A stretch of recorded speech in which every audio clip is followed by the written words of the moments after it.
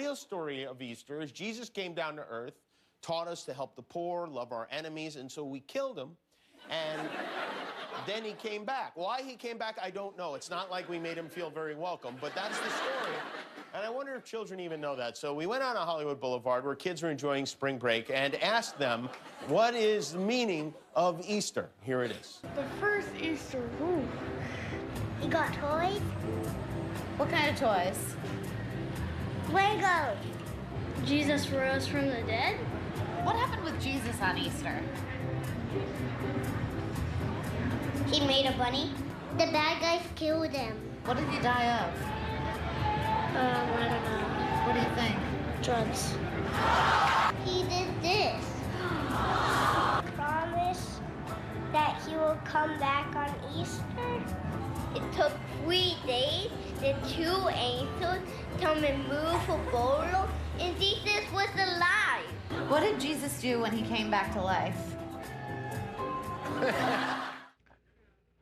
Yep, there you have it. You don't really even need me this morning, do you? That is the story of Easter, maybe minus the drugs. Anywho, so that's Easter for many of us. It involves Jesus, it involves a tomb, and for some reason, a bunny. And I don't know if you've ever looked it up, but I actually looked it up this week to figure out how did a bunny become a part of the Easter story, and it seems like nobody really knows. There's some guesstimates on how it kind of weaved its way into our culture, but I actually have a personal hunch, and something for you to consider, is that most people, it sounds better to hunt for multicolored eggs that are full of candy than it does to talk about crucifixion and resurrection. That's just my hunch. I'll let you ponder which sounds more interesting to you.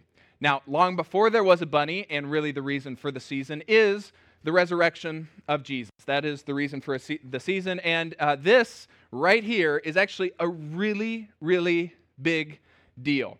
Not only because it's like the only known resurrection, or at least highly recognized claim of a resurrection, but, and maybe you knew this, maybe you didn't, this is actually the foundation for Christianity as a religion. This is the foundation for Christianity. For Islam, for example, the Quran is the foundation of Islam. For Judaism, it's the Torah and the Old Covenant. And essentially, if you pull out any of those, that card out of the house of cards, if you pulled that out, they would all fall down. If you pulled the resurrection out of Christianity, the whole house of cards would fall. If you pulled the Quran out of Islam or the Torah out of Judaism, the whole house of cards would fall down. This is the foundation of Christianity. And finally, this is important because the resurrection catapulted Christianity and Jesus to become a mainstream world religion that 2+ billion people recognize and celebrate Easter this morning because of it, in the midst of, at the time, immense persecution. There were many people claiming new religions in Jesus' time, or even claiming to be the Messiah, to be the Christ, to be the chosen one. But for some reason, Jesus stood out among all the other ones. And for some reason, Jesus and Christianity did not die for the first 300 years of persecution that the church suffered by the hands of the Jewish religious leaders in the Roman Empire. And that is because, and most historians would agree on this, is because of the resurrection of Jesus, or at least the claim of the resurrection of Jesus. Now, the question, in my opinion, that we should all ask sooner or later, and maybe we have asked this question before, is why does it matter? Why does the resurrection of Jesus matter? Especially, why does it matter to you? Why does it matter to me? How does it impact you? What benefit does it bring to you? Does it change anything in your life or my life? Now, maybe you just have always done Easter, and so, today you're just logging on because it's a tradition, it's a thing you do, but you've never really contemplated why this day really, really matters. Maybe for some of you logging on today and watching, you have a bit of a problem with Jesus or the faith or the Bible, and maybe you haven't dismissed faith, but you haven't really engaged with it either. And you thought, hey, maybe this Easter will be a bit different, and so I'm just going to log into this church and watch and see why this is such a big deal. Or maybe you got invited today, and I'm really glad that you accepted that invite, but you've kind of put this browser in the background of all your other browser tabs, or you're doing some laundry or cleaning up the house while you listen to this so you can tell your friend that invited you that you actually paid attention. I hope you will stop that and come back to the couch or wherever you are and sit and engage with this question, why does it matter? Because I would argue, and what we're going to talk about for the next few minutes, is that it really matters. And before we get to why it matters, I think we have to acknowledge a bit of the problem. The problem that most of us bring to this question, we bring to, honestly, just like faith in general. And this is not a criticism, this is just a reality that most of us don't ask this question. Most of us go through life and we don't contemplate why the resurrection is a big deal. We approach faith very passively.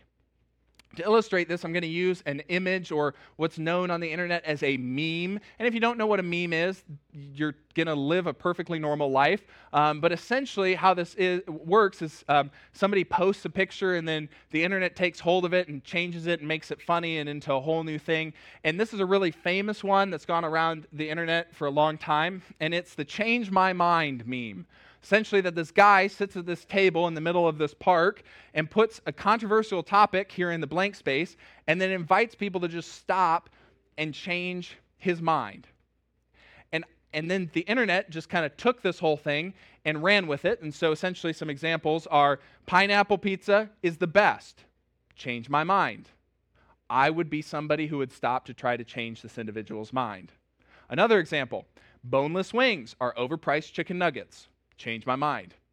Personally, I can't argue with that, but you kind of get the whole idea. And so essentially, I'm suggesting that most of us would put faith in that blank spot, and then we just kind of sit there waiting for the chance that somebody comes by or somebody enters our life and tries to change our mind. Some of us, honestly, we're just kind of waiting for God to show up and change our mind.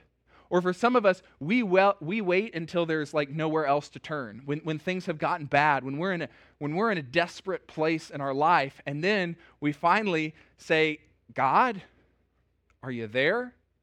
God, could you change my mind?" Or maybe Christians around me, "Could you change my mind?" But until then, I think most of us kind of put faith on the back burner of our life. We put Easter, the resurrection of Jesus, kind of on the back burner of our life. And for some of us, there's some good reasons behind that. You know, you grew up in church, and I grew up in church, but then you become an adult, and you move away from what you felt like was kind of a childlike belief or faith in something that really didn't hold up to the rigors and the challenges and the decisions of adulthood. That maybe your experience with Christians in particular was not that great, and so when you grew up, you just kind of said, I want to be done with that. And life got busy, and so why contemplate faith? Why contemplate Jesus? Why contemplate the resurrection? You got decisions to make, bills to pay, jobs to find, and to grow into, and a family to raise, and all these reasonable things, and so it just kind of falls to the back burner. Or maybe for some of you, you read the Bible growing up, you had the Bible part of your life, but then you went to college and you began to question it. You began to question, is it really real? And some people said some things that kind of rocked the boat a little bit for you in the area of the Bible and, more importantly, your faith. And when you looked at this question of the resurrection, when you looked at the question of just Jesus, Christianity in general, you kind of just stood there and thought to yourself, well, I'm not going to believe right now. I'm not going to make this a priority, but I'm just going to wait. And maybe someone one day will come along and change my mind. But right now, I just don't see the value in it. And you're waiting for something to happen. Now, the good news, in a sense, is you're not alone. You're not alone in this idea, in this behavior of kind of just sitting and waiting. 2,000 years ago, on Easter morning, there was a group of people who were sitting and waiting, hoping that something would change. And that group of people were all of Jesus' followers. In fact, the people who were the closest to Jesus, the 12, or at that point, the 11 disciples, and there was another group of people who were close Jesus followers that we really don't know a whole lot about, but there were people that really had leaned in to follow Jesus, had given up so much to follow Jesus, and then Jesus died. And they were waiting for something to change because 3 days before Easter Sunday, they had seen Jesus crucified. They had seen Jesus buried, and to them it was over. To them, faith was over. To them, putting their faith in Jesus kind of at that point was just a waste of time, was just wrong. And it was so disheartening and sad, and maybe that has been your experience with faith too, where you got to this point and it was just heartbreaking, but you just felt like you had no choice but to walk away. See, there wasn't anything wrong necessarily with Jesus' teaching. Like even today, most people agree that Jesus was an excellent teacher.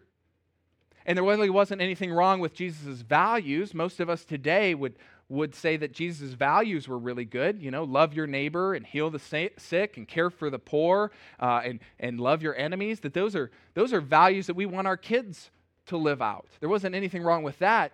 The problem for these disciples and what brought them to this point of passivity was that Jesus had claimed way too much stuff about himself. He had said he was the Messiah. He said he was the chosen one. He said he was the way, the truth, and the life. And the way, the truth, and the life shouldn't die. The Son of God shouldn't die, yet Jesus died. And so they were now in this place of sitting there saying, well, this is where we are. Jesus is dead. It's over. And unless someone comes along to change my mind, this is where I am right now. Now, we know all of this because Luke, among others, Luke, a doctor who said, I thoroughly investigated all these things, wrote the account of Jesus' life and wrote the account of the early church. And some of you know his writing. It's called the Book of Luke, which really wasn't a book. It was just a historical letter that was written, that Luke wrote and wanted to be able to tell people about Jesus' life. And he wrote this down. And here's what he tells us happened on Easter morning. He said, on the first day of the week, i.e. Sunday, very early in the morning, the women, so the closest followers of Jesus who were women, took spices. The reason you take spices to a tomb is because you are expecting to see a body. In fact, the women were likely going to re-embalm Jesus' body because they believed he was dead. And probably at this point, they just wanted to do something because they felt so bad. And this was just a way for them to engage with the loss of their leader, with the loss of their friend. And so they just wanted to do something. And when they got there, they found the stone rolled away from the tomb. Or another way to say this, what they found when they got there was nobody. They didn't find anybody when they got there. They just found a stone rolled away. Jesus told them on many occasions that he would rise again, yet no one was there. Nobody was there. Why? Because nobody believed it. Nobody was standing outside the tomb on Easter morning counting down, waiting for Jesus to come out. 10, 9, 8, where's Jesus? Is he coming? Is he coming? Nobody was there because everybody believed Jesus was dead. Everybody believed it was over. And the disciples, according to John's account, not Luke's account, but John's account, they had locked themselves inside because they were afraid of the same religious leaders who had crucified Jesus coming after them. And they believed Jesus was dead and were waiting for someone to change their mind. And so when the women entered the tomb, they did not find the body of Jesus either. Nobody was there, and there was no body. Nobody and no body. Nobody and no body. They thought maybe the body had just been stolen. So Luke continues.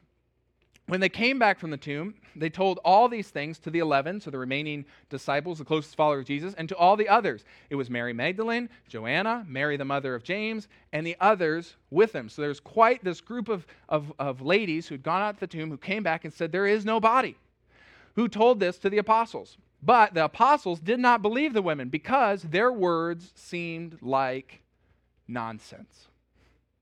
In other words, they said, our minds aren't going to change. Jesus is dead. He's dead.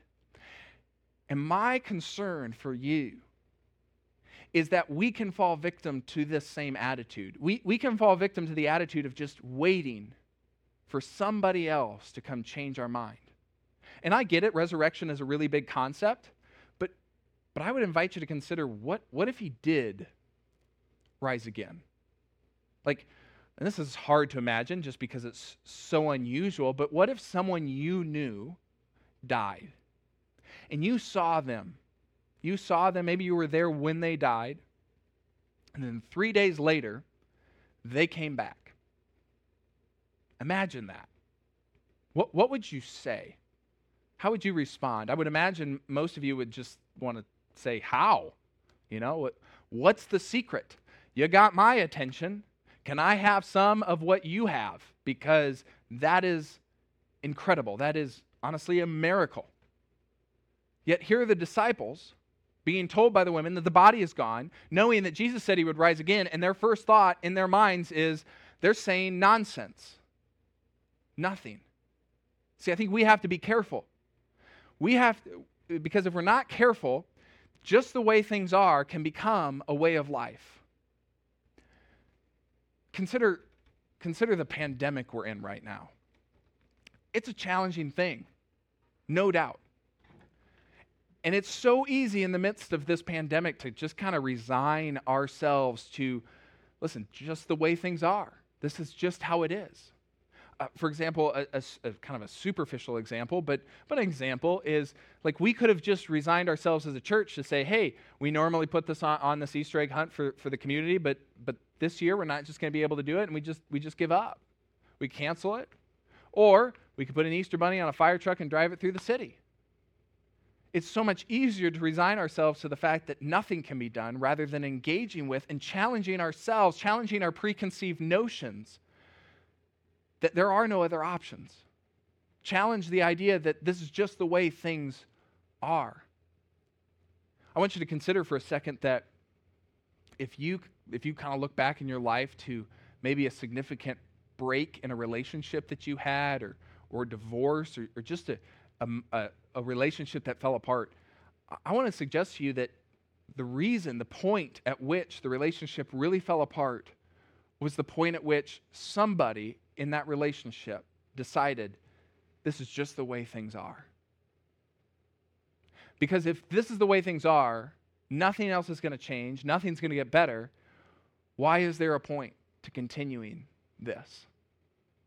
That's the point at which things just fell apart, because nothing is going to change. Imagine if you had an employee, maybe you're a manager or leader somewhere, or a coworker of yours, came to work every day with the idea that this is just the way things are. And you say, hey, why don't you think about doing it this way? And they said, no, this is just the way things are. Wouldn't that kind of be frustrating to you? To have people in your life that just kind of refuse to learn, refuse to grow, refuse to consider a different avenue, a different way? Why then, if that is all frustrating, why then when it comes to our faith, when it comes to Jesus, why is it that sometimes you and I take the path of this is just the way things are, and we put something so significant as God, something so significant as somebody dying and coming back from the grave on the back burner? The disciples in this moment, they didn't listen. In fact, they even admitted it. They wrote themselves into these stories. John wrote himself into these stories. The disciples wrote themselves into these stories saying, listen, we believed that Jesus was dead. We did not believe he came back. When the women came and told us otherwise, we said, nonsense. Death was death. It's the way it is, until it wasn't. Until, while they were still talking about this, what the women had said, while they were still talking about this, Jesus himself stood among them, just kind of poof, appeared in the room, and said to them, peace be with you. And John gasped, and Andrew dropped a glass, and maybe Peter swore. I don't know, I'm just making that up. But, long story short, they were startled and they were frightened. And that's what Luke says starting in verse 33. They were startled and frightened, thinking that they had seen a ghost. And Jesus said to them, why are you troubled? And why do doubts rise in your minds? Look at my hands. Look at my feet. He goes on, it is myself. Touch me and see that I am not a ghost. A ghost does not have flesh and bones, as you see I have. And when he said this, he showed them his hands and his feet. And I don't know, but in my imagination, I think Jesus said all of this with a little bit of a grin on his face, knowing that he had done something that they definitely weren't expecting. And he had done something that was going to change the rest of their lives if they decided to believe and trust in what had just happened. And this right here is maybe the point that you're doubting too. This is the point of Jesus showing back up after being buried. And if that's where your doubts are, stick with me, because we're going to address that in just a minute. And then the story goes on. And while they did, and while they still did not believe, so Jesus is right there in front of them, showing them his hands, showing the nail holes in his hands, they did not believe it because of joy and amazement. Honestly, they were just overwhelmed. And then this really funny part happened. I think it's really funny, especially if you were in the room at this time, and you kind of approach this with a little bit of a sense of humor. Here's what he said next. They didn't ask. And then so he asked them, do you have anything here to eat? Like, all this resurrection stuff just kind of works up an appetite. And so Jesus is like, here I am. And by the way, do you have anything to eat? So they get him some food. And then Jesus took the next moment to kind of recap the significance of what had just happened. The last 3 days, essentially, what was the significance of the last 3 days? And here's him talking, explaining this to the disciples. He said, the Messiah, in other words, he, Jesus will suffer and rise from the dead on the third day. And repentance is kind of a scary word. Some of us grew up in church, and this, the pastor would yell a lot and say, you need to repent, you need to repent. Repentance means essentially to change directions, to change paths. Essentially, Jesus is saying he rose on the third day, and a new path, a new avenue for the forgiveness of sins will be preached. This new door, this new opportunity has opened up for forgiveness of sins. Sins being when we miss the mark with how God meant our world and our relationships to work. When we miss the mark with him, when we miss the mark with one another, that's a sin.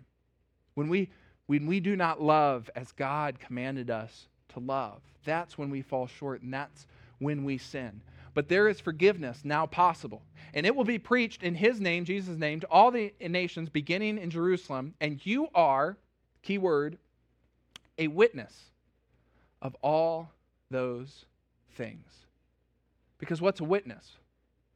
When there's a crime or something dramatic that happens, or you get interviewed by a police officer or something, they're looking for a witness. What is a witness? A witness is someone who saw it.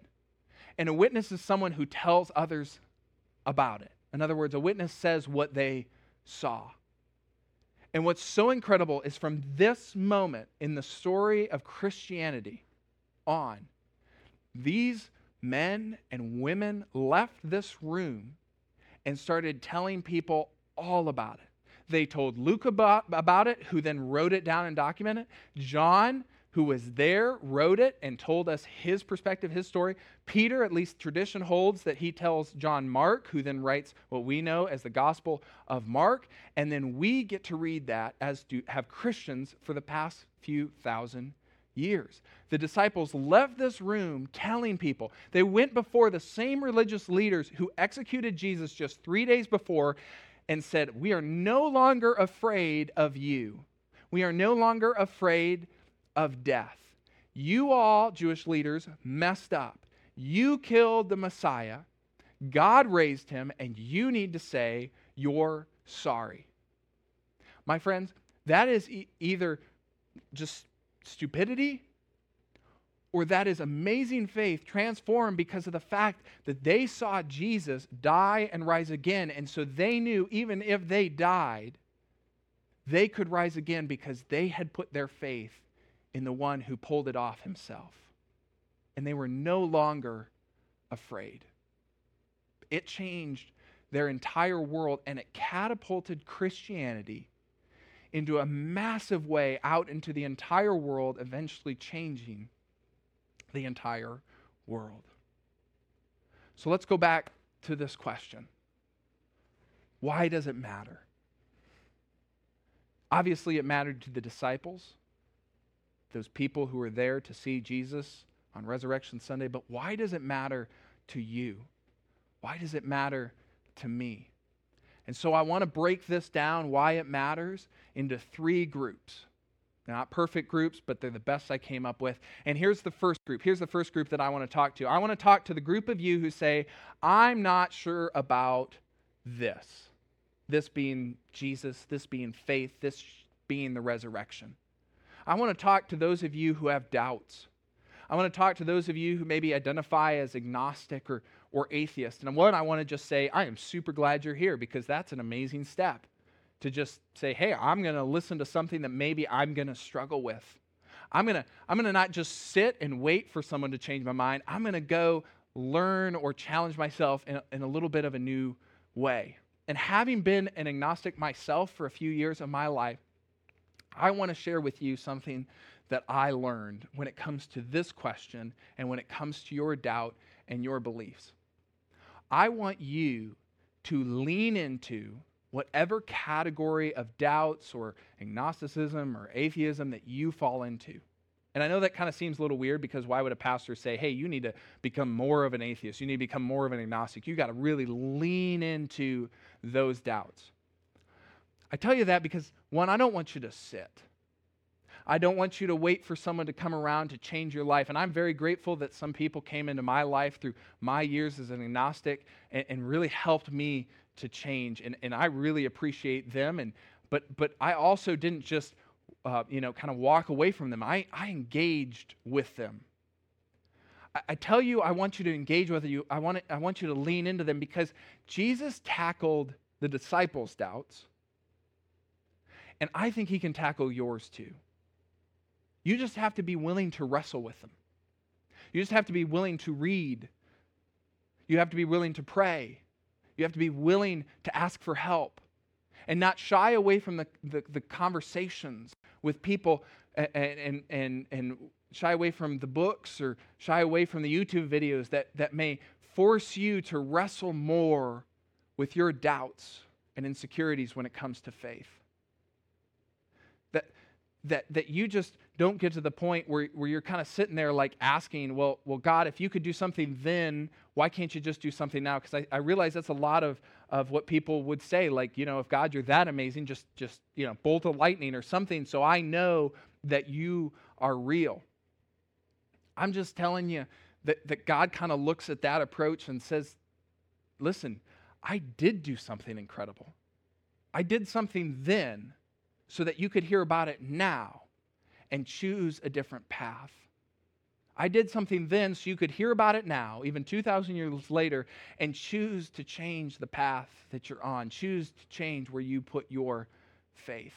And if you're agnostic and you're an atheist, you have to really lean into that, because I'm afraid that a lot of people who choose to take on that title of agnostic or atheist do so because, well, if you don't believe in God, then you just automatically fall into one of those categories, and that's just not true. Atheism and agnosticism are profound, complex belief systems, and if you're not aware of that, then you need to read up on the faith system that you have put yourself in, because it is a faith system. And you need to be aware of that and acknowledge and understand the category, essentially, that you've put yourself into and the approach you've taken when it comes to wrestling with the question of God, to make sure that's really the bucket you want to put the system that you want to fall into. Because that maybe once you lean into it, you'll get to the point where you say, as it did kind of in my life, something's missing. Something's missing. And that maybe it has to do with God's love. And that maybe it has to do with a hope in a resurrection, in life after death. That it has to do with the forgiveness and peace that comes with Jesus dying on the cross, rising again, and saying, follow me. Jesus invites you to put your faith in him. He's not wanting things from you. He's not wanting to ruin your life and make you give everything away and all that kind of stuff. No. He's inviting you into faith in him, into a life that comes with all of that.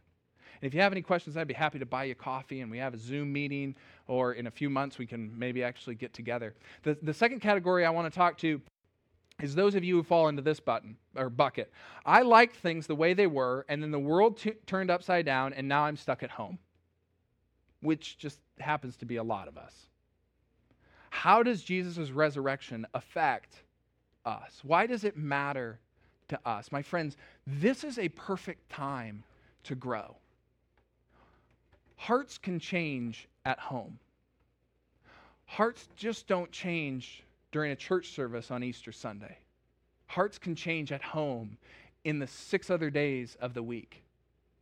My friends, Jesus taught a lot of things, really practical areas of life. He addressed how we can handle them. And then he died, which means that everything he said and everything he claimed about himself is kind of circumstantial, is suspect. But then he came back, which means that if someone can die and then pull off his own resurrection, kind of means we should probably listen to what they have to say, because obviously they've figured out something that we ourselves don't understand. And so in this new series that we're going to start next week, we're going to get really practical into what Jesus said and taught on subjects that really matter into our lives, especially when our world is upside down and we're stuck at home. Things like parenting and marriage and dating and finances and priorities. Jesus addressed all those things. He claimed to know the truth in all of those areas of our life, taught it, died and rose again, as if to punctuate that he really had a handle on what life was really about. My friends, when I became a Christian, I realized that life after death is actually just kind of the perk of Christianity.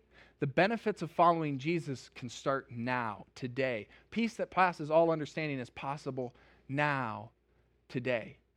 In the areas of your life where you feel stalled, in the areas of your life where you have some difficult decisions to make, he can help you. You can take steps. But it's going to be very difficult if you just pop a table on the side of a road waiting for just someone randomly to come along to change your mind, versus if you choose to engage with it even as you sit at home. And finally, to wrap this up, I want to talk to the Christians. Why does this matter to the Christians? And though I realize it should seem kind of obvious, Christians, I just want to ask you, when was the last time that you thought about the resurrection? Other than within the last 7 days. When was the last time that the resurrection helped calm your fears and your worries? When was the last time the resurrection was the reason that you had hope when it was really a hopeless time?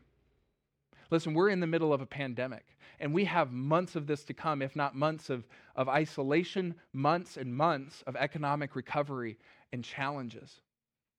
My friends, the world needs hope. It needs confidence. It needs light in the midst of that. And so what I want you to do when we're wrapped up with the service today, I encourage you sometime today, just go out and Google Christians and ancient plagues. Christians and ancient plagues. And I just want you to read about how Christians approached massive amounts of death in the midst of plagues and pandemics that were far, far worse than anything that we're imagining now. And I do not mean to discount what's happening now, but before the world of modern medicine, it was a challenging and scary, scary time. And how the Christians engaged with it was honestly amazing. And why did they engage with the worst in these pandemics and all this death in such a positive, generous, sacrificial way? Because Jesus told them that the greatest commandment was to love your neighbor, to love one another. And then he conquered death. And so they could go forward to care for the sick, to care for those in need without fearing death. Maybe for some of us, for those of us who claim ourselves to be Christians, we need to reconsider our existing routines and our existing practices of faith, because the world is not routine anymore. That we need to go into it with a resurrection type of faith grounded in that. Because historians agree that that faith, resurrection faith, changed the world. They can argue and squabble about whether or not it happened, but they cannot deny that a bunch of people believed it, and that it catapulted Christianity into whole new realms and changed the world. And it changed how some of these pandemics played out because of the approach Christians took in the face of them. That they went out not to guilt people and shame people about their sin and their shortcomings. They went out and modeled sacrificial love that their Savior had modeled for them. They modeled kindness because that's what their Savior had modeled for them. That's what Jesus taught us, and that's what Jesus lived out. They gave more even when they had so little to give. They served more when they had more time to serve. They got creative. They just didn't sit back. Simple ways that we're doing it is we're writing as pen pals to those people in care centers. That's a very, very simple, not a lot of time way to just be generous and kind in the midst of a pandemic.